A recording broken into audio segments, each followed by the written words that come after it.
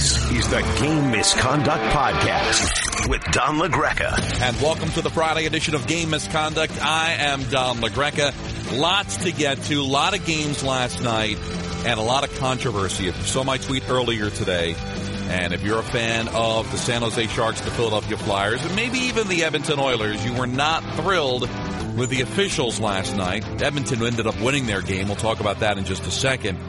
But let's start with the controversy between the Philadelphia Flyers and the Ottawa Senators. And I'm not sure if you got a chance to see it, and I'm sure when it comes to the goaltender interference, everybody's going to have their own theory on what should and shouldn't be. The goaltender interference penalty, or in this case, non-call of the goaltender interference that, or actually the call of the goaltender interference that erased a tally for Philadelphia, is always going to be in the eye of the beholder. So I don't really get too crazy when this happens. But yesterday on the goaltender interference, I got to be honest with you, I didn't see it. Now, the letter of the law is not just making contact with the goaltender. And it was a shot from the point by Brandon Manning that could have made the game 4-3 Ottawa. And as it turned out, they ended up losing the game 5-4. Ottawa came right back and scored to make it 5-2, so it didn't seem like it was that big of a deal. But considering the fact that Philadelphia lost by a goal, it's something to bring up. There was contact, but in my opinion, Anderson still had enough time to establish himself after the shot was taken. Obviously, that's not what people in Toronto and the officials that eventually call it, because the way that it works, Toronto supplies them the video. The officials, the referees in this case, will take a look, and then they will get a second chance to look at it. They didn't call goaltender interference on the call. It gets reviewed by Guy Boucher. They take a second glance at it, and it ends up being goaltender interference in their opinion. So take Toronto out of it. Toronto supplies the video, but it's the officials getting a second glance at it, and they determine that it was goaltender interference. The same way that if a referee had a second chance to take a look at a pass interference, or if a basketball official had a second chance to look at a foul, they get a second glance at it. I disagree. I believe that there might have been some contact, but that was well before the shot was taken, and that eventually Anderson didn't see the puck because he was screened, which is the right thing to do if the Philadelphia Flyers get traffic in front. So there's that, but I think there's less of an issue because that's still a judgment call. So we can't get roped into video replay of black and white. This is one of those rare replays of giving the official a second chance to look at their call.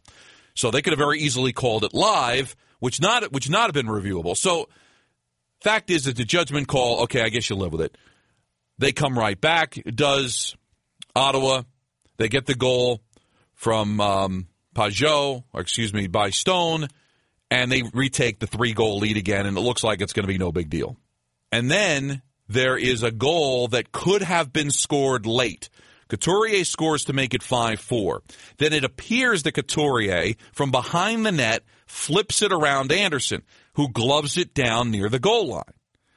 Looking at the replay, logic would tell you where the puck was in his glove, and if you didn't see it, he's got kind of a mesh glove, so you can see the puck in his glove. Looking at where the glove was, where the puck was in the glove, it was over the line. It should have been a goal.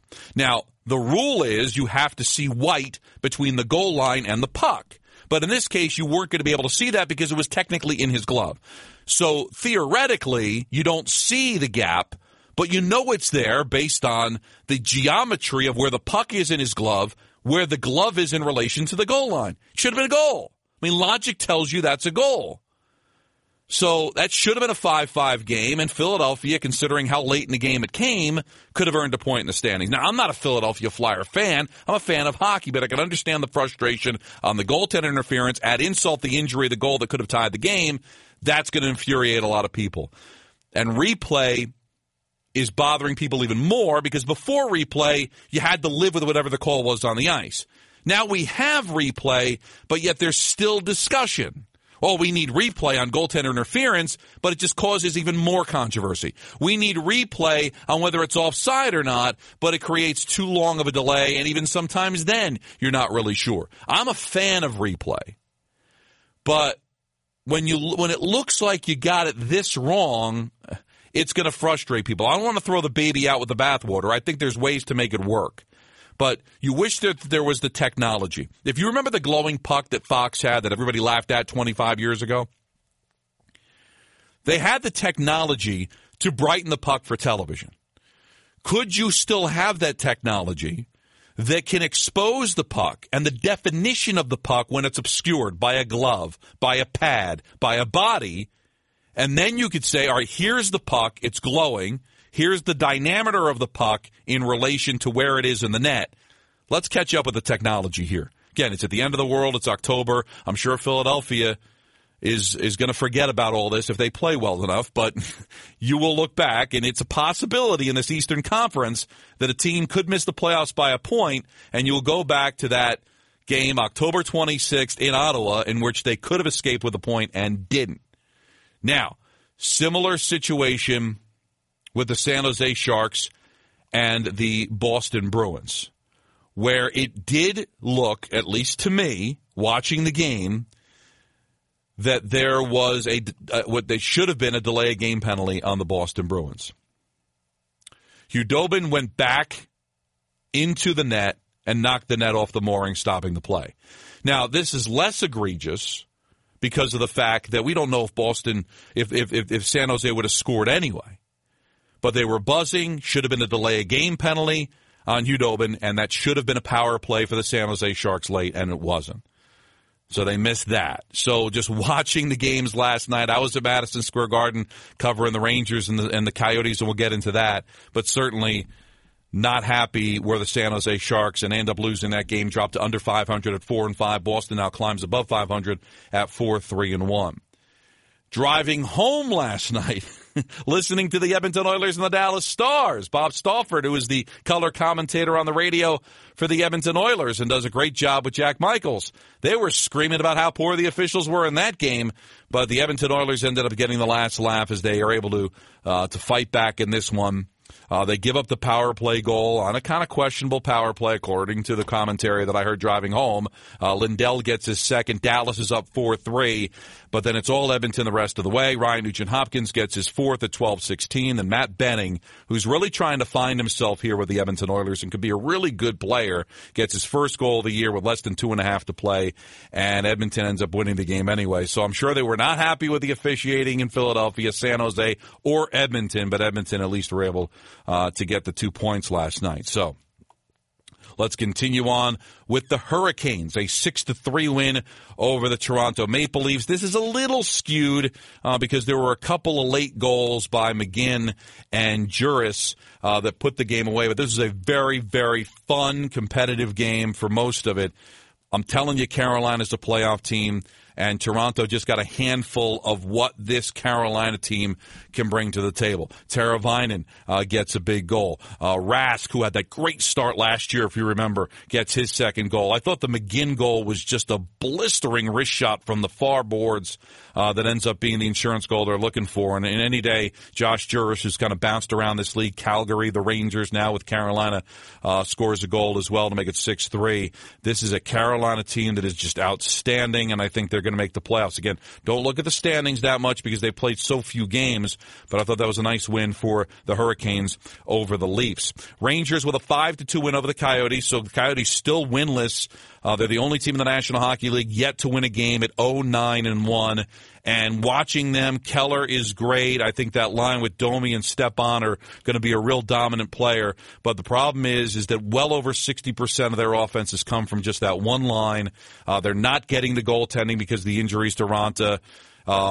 Hill played last night. Okay, not great, but talking to some of the people around the Coyotes, they feel like that there's a lot of patience around Arizona. They got a new coaching staff led by Rick Tocchet and John McClain. They've got a new system. They just all got to get on the same page right now, and it's probably going to cost them any chance of being competitive this season. But they do have a lot of good young players. Duclair scored a goal last night. Domi was all over the place, but they just are a little too top-heavy offensively. I like their blue line. Really, Goligoski's very good. Certainly you know what Jomerson can do there, formerly of the Chicago Blackhawks, but it's a work in progress with the Coyotes. Congratulations to Rick Nash playing in his 1,000th NHL game. I don't think the Rangers have solved their problems necessarily. We'll have to see as they go to Montreal on Saturday and then welcome in Vegas on Tuesday. But I'll tell you this. Bunieves, who was the number one star, was at center, and he had 3 points playing in his second National Hockey League game. And I don't know what he's going to be in the future, but the fact is that now you have a fourth center. Now you've got Grabner and Buchnevich that have a guy that can feed him the puck. And it's no surprise that both Grabner and Buchnevich were excellent last night, both scoring 2 goals. When the Rangers were playing with 7 defensemen and 11 forwards, Buchnevich and Grabner were on an island. They didn't really have anybody to feed him the puck. They weren't getting the playing time. Now you add them a legitimate center, if indeed Nieves is a legitimate center. Now we can round out and see what the Rangers are going to be with their 12 forwards and their 6 defensemen. So let's see how it is going forward. Again, a very winnable game on Saturday in Montreal, although that's been a house of horrors for them. But maybe we should start judging the Rangers now moving forward with these 12 players at forward, and we'll see if it ends up working out for them. Pittsburgh does it again, winning in overtime. Phil Kessel does it again, a 2-1 win over the Winnipeg Jets.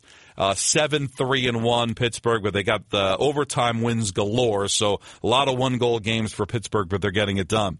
We said keep an eye on the Montreal Canadiens. They had that big win over Florida, scoring 5 goals in the final 40 minutes of the game, but then blanked again, shut out by the Los Angeles Kings 4-0. They got tons of shots, 40, but Jonathan Quick was outstanding.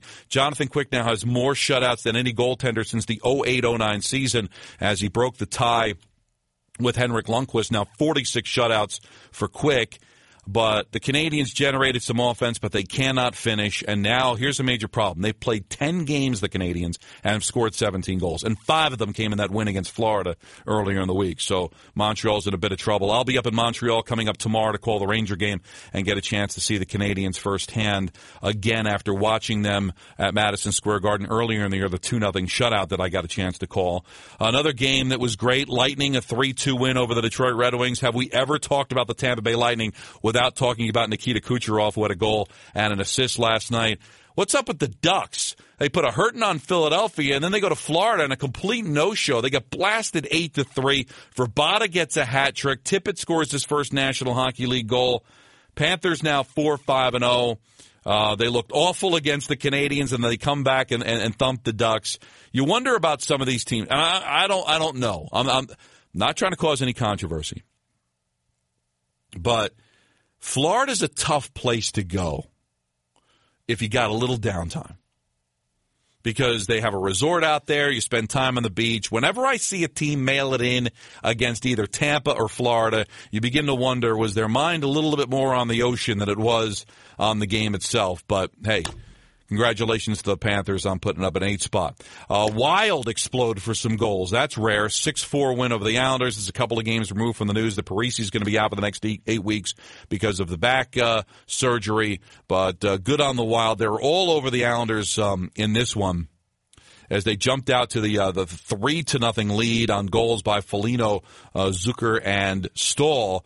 Beauvillier gets them back into it, but then it was over from there, and it was just kind of cosmetic stuff late from Lee and Barzell, and good job out of him getting his second goal, and that came very late in the game. So it was a washout for the Islanders, who were coming off the 4-point performance early in the week by JT, but couldn't muster anything on the road against the Wild. We told you about the Oilers' 5-4 win over the Dallas Stars, snapping the Stars' winning streak. They're 5-5-0 to start the season, Dallas. And Dallas is another one. We've talked about this as well. You get Sagan, and you get Ben, and you get Radulov on the ice, and then are they a little too top-heavy? But the Oilers fight back. And the Canucks are developing into a pretty big story here. 4 wins in a row. A 6-2 win over the Washington Capitals, who very quietly are now under 500 at 4-5-1. And the Canucks are interesting because Derek Dorsett's got 6 goals. He has scored a goal in 5 straight games. when you get that kind of production for a fourth-line player, when you get that kind of production from a player that you didn't dream of getting it from, that's when your team starts to win games. Now, is it sustainable? We'll see. I mean, Derek Dorsett is what he is. I liked him with the Rangers. He's a journeyman player. He's a scrapper. He's a grinder. He's a fighter. But if you get that kind of production out of a player like that, you better win games, and Vancouver has. So congratulations to the Canucks, off to a great start. Really surprises me that they have been that good. Are they good enough to be in this week's Top 5? Don LaGreca's Friday Top 5. All right, let's look at the 5 teams now to dive into it. And no, I do not have the Canucks just yet as a top 5 team, although they have won 4 consecutive games. But before that, they were under 500. But you look at the top 5 teams, and I am going to start with number 5 with the St. Louis Blues. They are number 5 for me. Number 5. Jaden Schwartz has been great. He's third in the league in scoring. He's got, 7 goals for them this year. They're getting the goaltending, 7-2-1, 15 points. They got a +8 goal differential. I've got the St. Louis Blues as the number 5 team. Number 4. Vegas Golden Knights. Now, why 4, Don? They're 7-1-0, 14 points, very top-heavy at home. 5-1-0. Their only loss has been at home, but still only 2 games on the road. They're going on that Eastern swing coming up. It'll be interesting to see if they survive that, but still 4 is very good for an expansion team. They have been terrific. I think the goaltending could eventually get exposed, but right now Vegas deserves to be the number 4 team in the National Hockey League. Number 3. Boy, it's tough because do you go with Toronto or do you go with Pittsburgh? Toronto, they have a penchant sometimes to giving up way too many goals, but the reason I'm going to go with the Leafs is because despite all the goals they give up, they're still a +7 goal differential. Pittsburgh's a -7, and they've been bailed out by overtime way too much. Last night against the Rangers back at Madison Square Garden, they've had like 3 or 4 overtime victories already this season. They've been very average on the road, unbeatable at home. I think Toronto's a little bit more complete, 4-2-0 at home, 3-1-0 on the road. I think the Toronto Maple Leafs deserve it, are number 3 in the National Hockey League. Number 2. It's hard not to give it to the Los Angeles Kings. Even though they've only lost once, they're still only number 2. But Kempe is scoring goals at a great rate. You've got Kopitar has been terrific for them. Quick, healthy. You saw last night with the 40 saves. Los Angeles, to me, is the best team in the Western Conference at 8-1-1. 17 points, a +17 goal differential. It was a very difficult call, but I've got Los Angeles at number 2. Why? Number 1. Tampa Bay Lightning. 9-1-1, 19 points, also a +17 goal differential, also undefeated at home, but completely undefeated at home. They're 6-0-0 to the Kings 4-0-1, and Kucherov has been terrific. The return of Stamkos has been tremendous. Vasilevsky has been great. So I've got the Tampa Bay Lightning at number 1. Now I want to hear from you at Don LaGreca, hashtag game misconduct. But Dan wanted to ask a question on Facebook, and you could do that as well. Don't spend enough time on Facebook. Maybe we should reconsider that. But Twitter just seems to be a little bit easier. But Dan reached out, and he says they wanted to ask if he can ask a question on Facebook, and I said, sure. He says, great, thanks. You've been talking so much about being a center-driven league. Do you see Lundqvist finishing his career as a Ranger? Seems like he deserves to retire as a Ranger. Thanks, buddy. You're the best, in the show is incredible. I'm passing the news down here in South Florida. Thanks again. Well, that was great. I appreciate that. And, of course, it used to be a goaltenders-driven league. Now it's more of a center-driven league.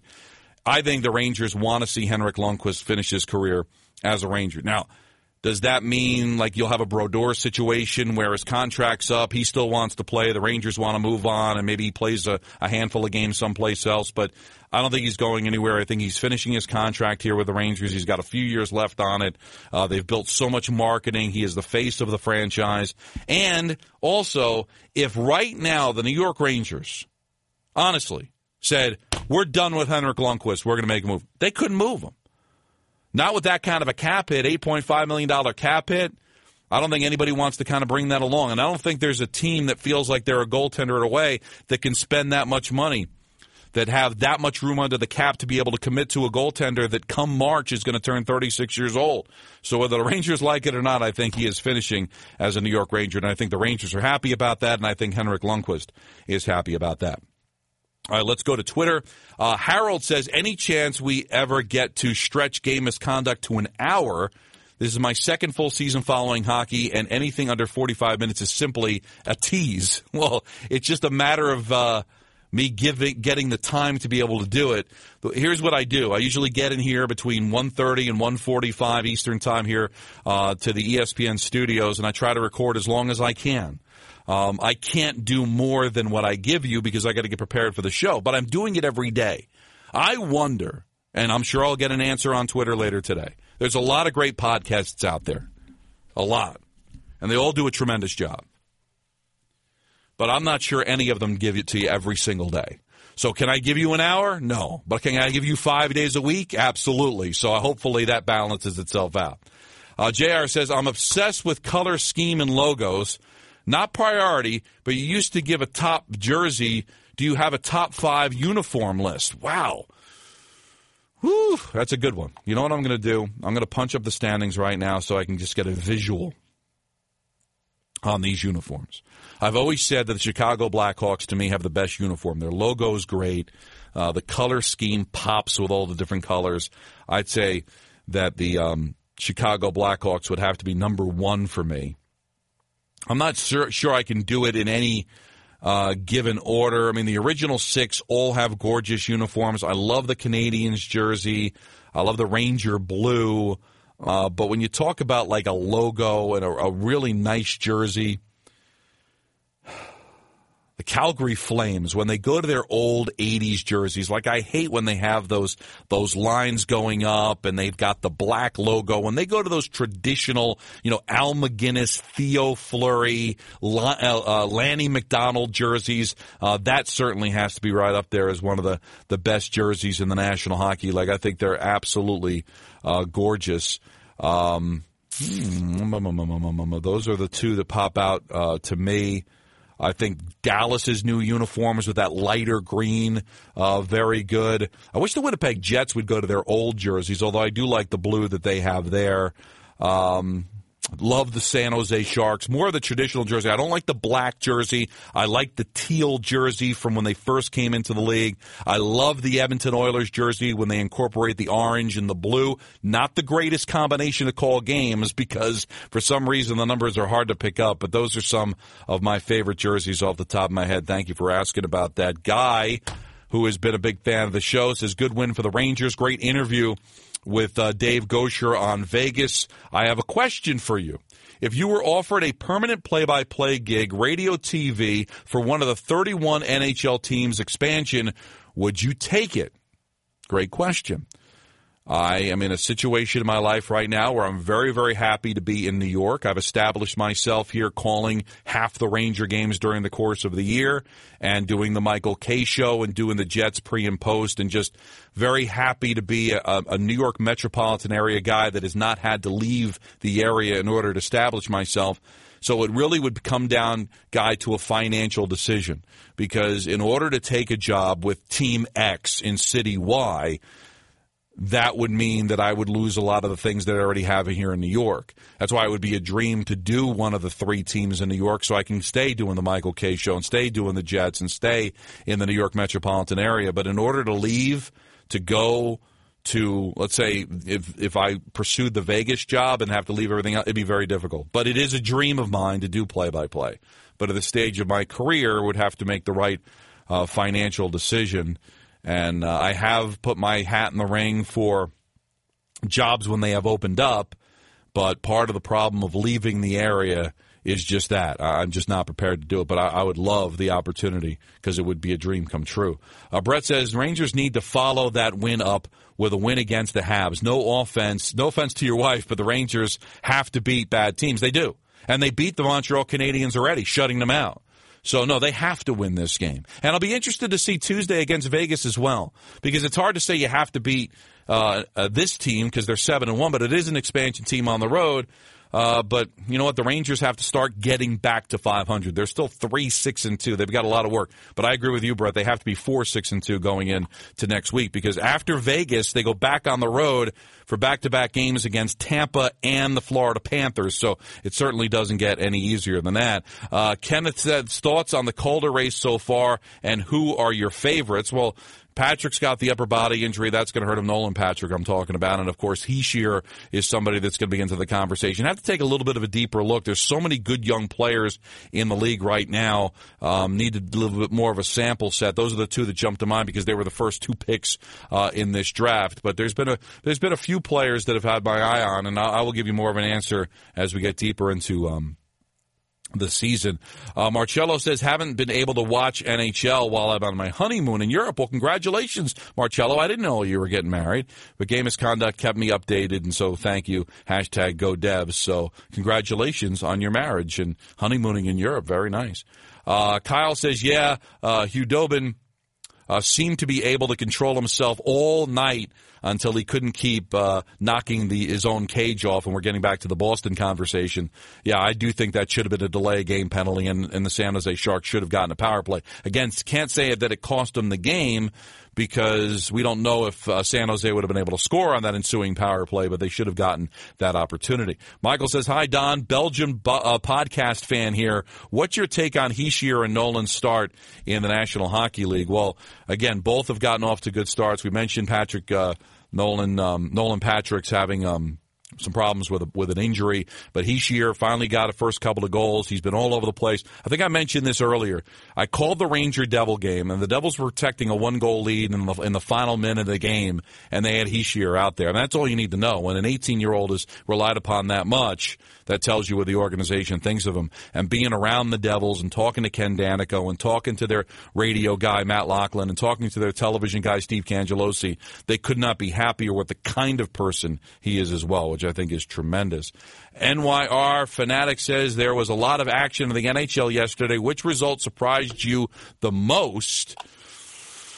That's a good question, because I'm not surprised by Carolina's win over Toronto, because I think Carolina is a playoff team, so I think that's the kind of win. If you want to say surprise because it was on the road, but I guess the biggest surprise to me is just how the Panthers dismantled the Ducks. Not that they beat them, but they beat them by 5 goals. And this Canuck team is surprising me too, although Washington has struggled. But Vancouver, I mean, Derek Dorsett's got more assists than Alexander Ovechkin. I mean, who would have thought that would have ever happened? So those are some of the surprises. Let's see. Holly says Ducks have been ropey lately. I don't know if that means dopey, ropey. I'm not sure what that means. Is it just down to the injuries that they're dealing with? From UK fan across the pond, pun intended.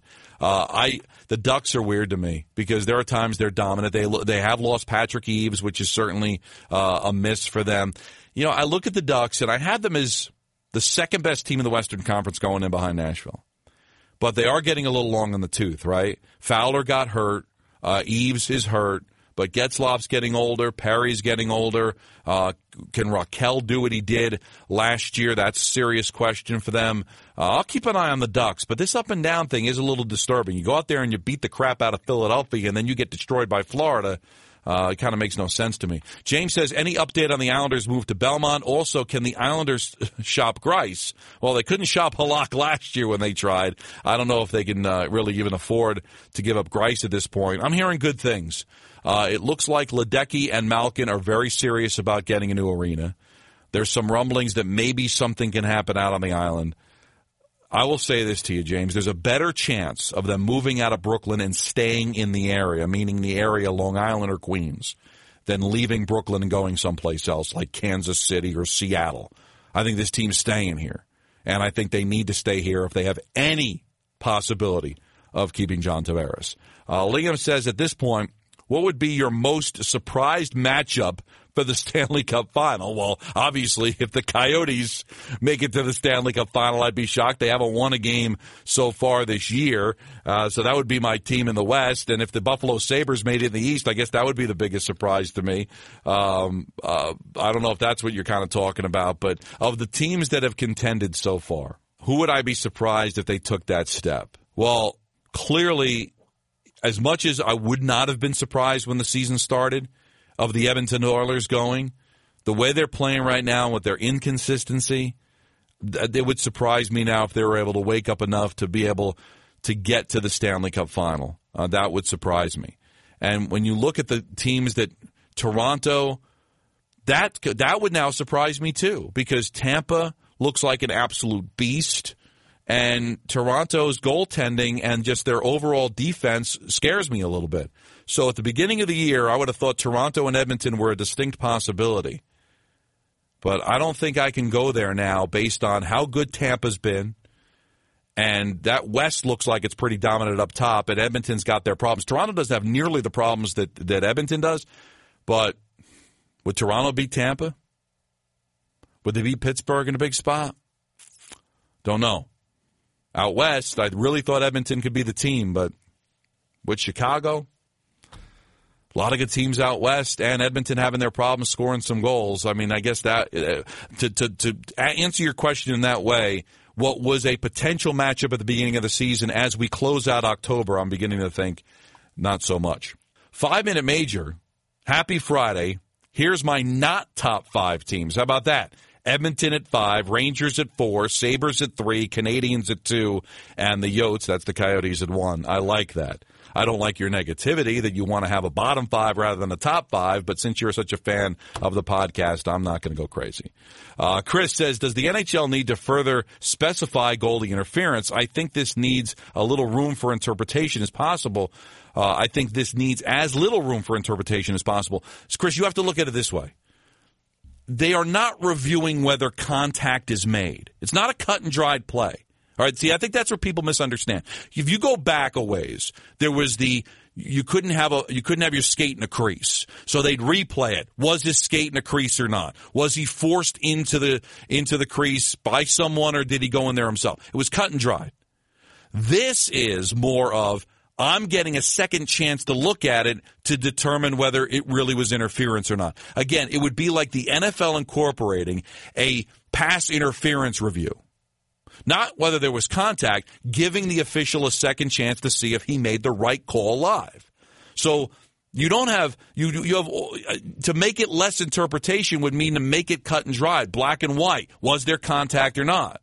Now, if you want to go with that rule, I guess I can live with it. But right now, it's just a second chance for the official to take a look at the play. So that's why there's so much confusion. So you could say, there's the contact. See, he touched him. That's not what they're looking at. They're looking at, did that contact stop the goaltender from being able to make a clean play and make a save? That's what they're looking at. So that's why there's so much confusion. That's why there's so much tension when it comes to this stuff. I'm bringing it up to you because I like to stir it up a little bit, and I understand, coming from a fan standpoint, that people are going to be aggravated by that stuff, and they're going to feel like their teams are jobbing them, and they're going to feel like that nobody wants their teams to win. And the American teams are going to say, oh, they want the Canadians teams to win. The Canadian teams are saying, oh, they just want to help the television contract in the United States. And it's not the conspiracy theories. It's just giving a second glance. And if it causes this much controversy, and it's the only replay that actually involves a judgment call, correct me if I'm wrong, I don't think there is replay in any sport that is based on judgment. It's all, was he inbounds or out of bounds? Did he fumble or not fumble? Was the knee down or not? Was the ball fair or foul? Was the ball over the wall or not? Cut and dried, black and white. This is the only review that I know of where it is a judgment call. So do not look at goaltender interference replay the same way you look at all the other replay. All right, we got that out. This is a fun week. It really was. Good for some, bad for others as far as the play of their teams, but I thought we got a lot accomplished and a lot done. Give me your thoughts on my top 5. Give me your thoughts on the podcast. Do you want it to be longer? Hey, there might be people out there that want it shorter. I don't know. At Don LaGreca, hashtag game misconduct. And since we did it for Dan, we'll incorporate Facebook as well. Any way you want to try to get in touch with me, we love it. So we got a big week next week. Monday, of course, will be our weekly with E.J. Raddick, and we'll go deeper into the season. Now we get into November now. Now everybody's played double-digit games, enough of a sample to find out where we are in the National Hockey League. So hopefully you'll climb aboard because this was a lot of fun. So have a great weekend. I'll be in Montreal on Saturday, so I'm looking forward to that. You can get in touch with me all weekend long. I'll try to get back to you. And, of course, we'll have the podcast coming up on Monday. This was the Friday edition of Game Misconduct. Thanks for listening to the Game Misconduct Podcast. Looking for more Don LaGreca? Hear him on the Michael K. Show weekdays from 3 to 7 p.m. on 98.7 ESPN in New York and worldwide on the ESPN app. And don't forget to subscribe to the Game Misconduct Podcast on the ESPN app, Apple Podcasts, or wherever you get your podcasts.